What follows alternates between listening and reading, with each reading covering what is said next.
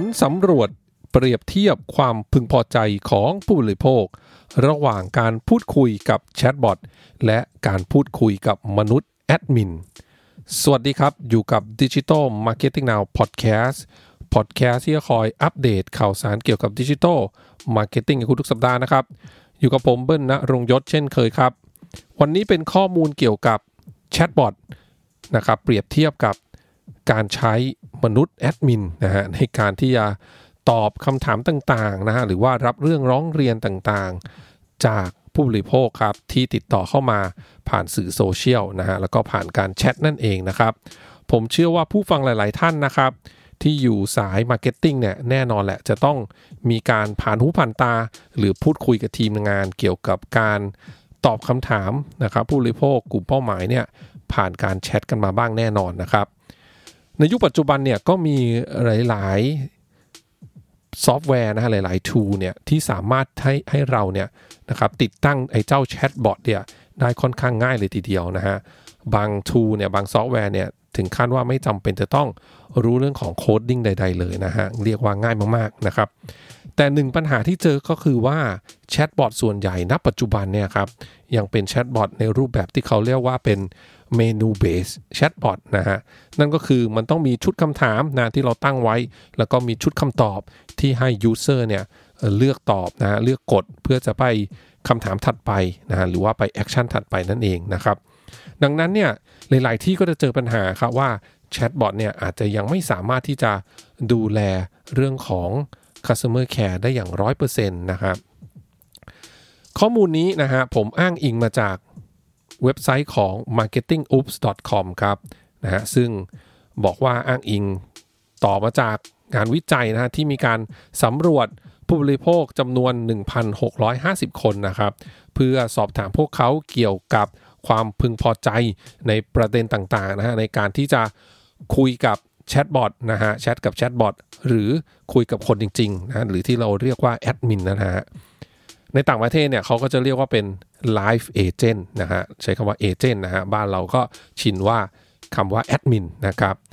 มาดูเรื่องแรกกันก่อนครับการแก้ปัญหานะฮะอันนี้ก็ไม่น่าแปลกใจเหมือนกันนะการแก้ปัญหาเนี่ยคนที่บอกว่าแชทบอทเนี่ยนะครับพึงพอใจเรื่องของการแก้ปัญหาในการที่จะแชทคุยกับแชทบอทเนี่ยมีเพียง 5.03% เท่านั้นเองนะครับเทียบกับการที่พูดคุยกับมนุษย์นะฮะแอดมินเนี่ยการแก้ปัญหาเนี่ยมีผลความพึงพอใจมากถึง 94.97% ต่อไปเป็นเรื่องของความเข้าใจข้อมูลระหว่างการแชทแน่นอนฮะเมื่อเป็นคนนะครับก็ต้องเข้าใจได้มากกว่าอยู่แล้วนะฮะอันนี้ความพึงพอใจอยู่ที่ 94.5% ในขณะที่แชทบอทเนี่ยมีเพียง 5.44% เท่านั้นเองนะครับความมั่นใจในการให้บริการกับคนนะฮะกับมนุษย์เนี่ยมีมากถึง 94.13% นะฮะแต่ว่ากับแชทบอทเนี่ยมีเพียง 5.87% เท่านั้นเองอันนี้เป็นหนึ่งในเรื่องที่ผมเคยเล่าให้ฟังนะเคยคุยใน1 EP ในพอดแคสต์นะครับผมอ้างอิงถึงหนังสือMarketing 5.0 นะครับของฟิลิปคอตเลอร์เนี่ยนะฮะเรื่องหนึ่งนะในเล่มนั้นเนี่ยมันมีบทหนึ่งครับที่พูดถึงว่า humans นะฮะตัวทีครับ technologies are cool but humans are warm นะฮะก็แปลตรงตัวก็ประมาณว่าใช้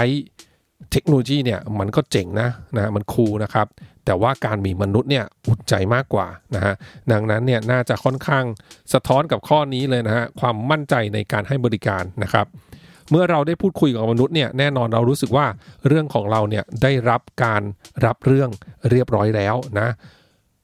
ก้องอุ่นใจมากกว่าการที่ส่งเรื่องไปกับแชทบอทนั่นแหละเราก็ไม่รู้ว่าเฮ้ยระบบจะส่งต่อไหมนะเราจะรู้ผลเมื่อไหร่โดยเฉพาะถ้าเป็นเรื่องที่เราเดือดร้อนมากๆนะฮะอย่างสมมุติว่าจะเป็นเรื่องเช่นเราโดนแฮ็กบัตรเครดิตแบบนี้ใช่ไหมฮะแน่นอนอยากจะคุยกับมนุษย์ให้เรามั่นใจอุ่นใจว่ามีมนุษย์รับเรื่องไปแล้วนั่นเองนะครับประเด็นต่อไปเป็นเรื่องของความน่าเชื่อถือครับนะฮะแชทบอทเนี่ยได้เพียงแค่ 7.36% ในขณะที่มนุษย์นะครับอยู่ที่ 92.64% ครับความถูกต้องของข้อมูลนะฮะ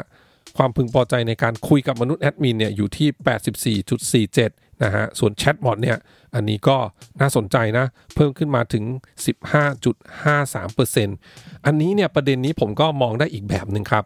ก็เป็นไปได้ว่าแอดมินบางคนนะถึงแม้จะสามารถสร้างความอุ่นใจนะฮะสามารถเข้าใจคำถามต่างๆที่ผู้บริโภคถามเข้ามาได้เนี่ยแต่มันก็จะมี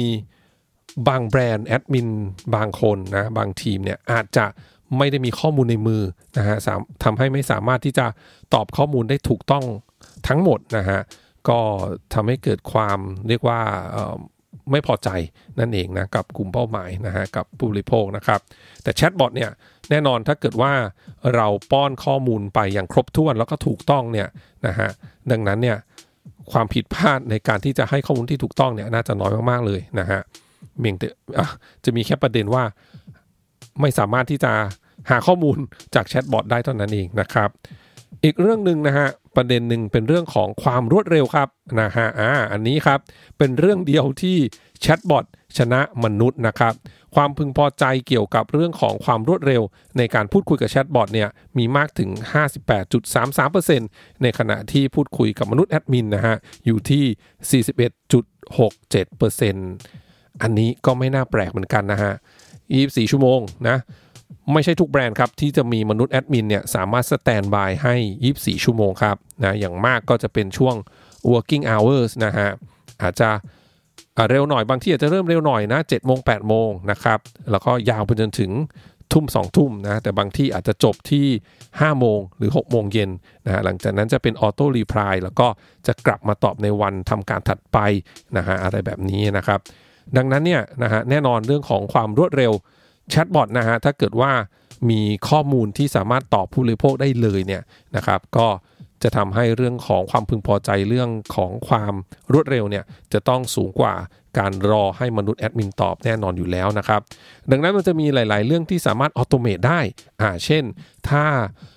ผู้บริโภคหรือลูกค้าเนี่ยสอบถามเข้ามาเกี่ยวกับ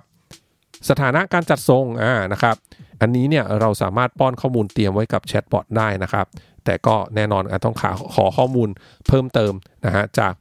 ลูกค้าคนนั้นนะฮะเป็นระบบออโตเมตเช่นถ้าลูกค้าบอกว่าอยากจะติดตามสถานะของการจัดส่งนะแชทบอทจะถามกลับงั้นขอเบอร์มือถือที่ลงทะเบียนไว้ได้ไหมนะฮะหรือว่าเลขออเดอร์อะไรเป็นต้นนะครับแล้วก็ใส่เข้าไปแล้วก็แชทบอทเนี่ยก็สามารถไปดึงข้อมูลมาแสดงให้ได้ว่าสถานะการจัดส่งไปถึงไหนแล้วแบบนี้นะครับ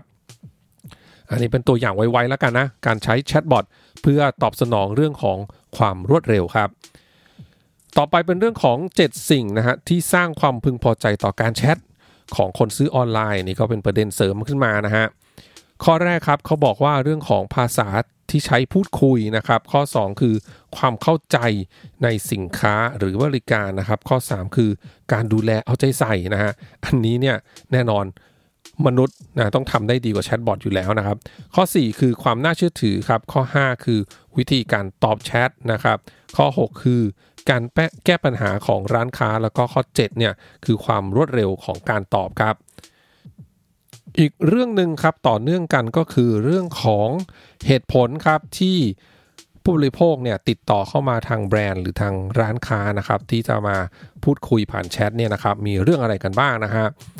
เรื่องแรกคือการแจ้งที่อยู่การจัดส่งสินค้าครับเรื่องที่2คือดำเนินการเรื่องของการชำระเงินเรื่องที่3คือสอบถามข้อมูลของสินค้าหรือบริการเรื่องที่4เกี่ยวกับสอบถามรายละเอียดอื่นๆนะครับเรื่องที่5คือสอบถามราคาเรื่องที่6คือสอบถามสถานะการจัดส่งนะครับเรื่องที่7คือการแจ้งปัญหาในการใช้งานสินค้าหรือบริการครับนะฮะอาจจะซื้อไปแล้วมีปัญหาอะไรพวกนี้นะครับแล้วก็เรื่องที่8เนี่ยก็คือร้องเรียนปัญหาครับคอมเพลนต่างๆนะฮะไม่ว่าจะเกี่ยวกับสินค้าหรือว่าเกี่ยวกับพนักงานแบบนี้เป็นต้นนะครับขอบคุณทุกท่านมากที่รับฟังครับเดี๋ยวครั้งหน้าเป็นเรื่องอะไรฝากคอยติดตามกันนะครับสำหรับวันนี้สวัสดีครับ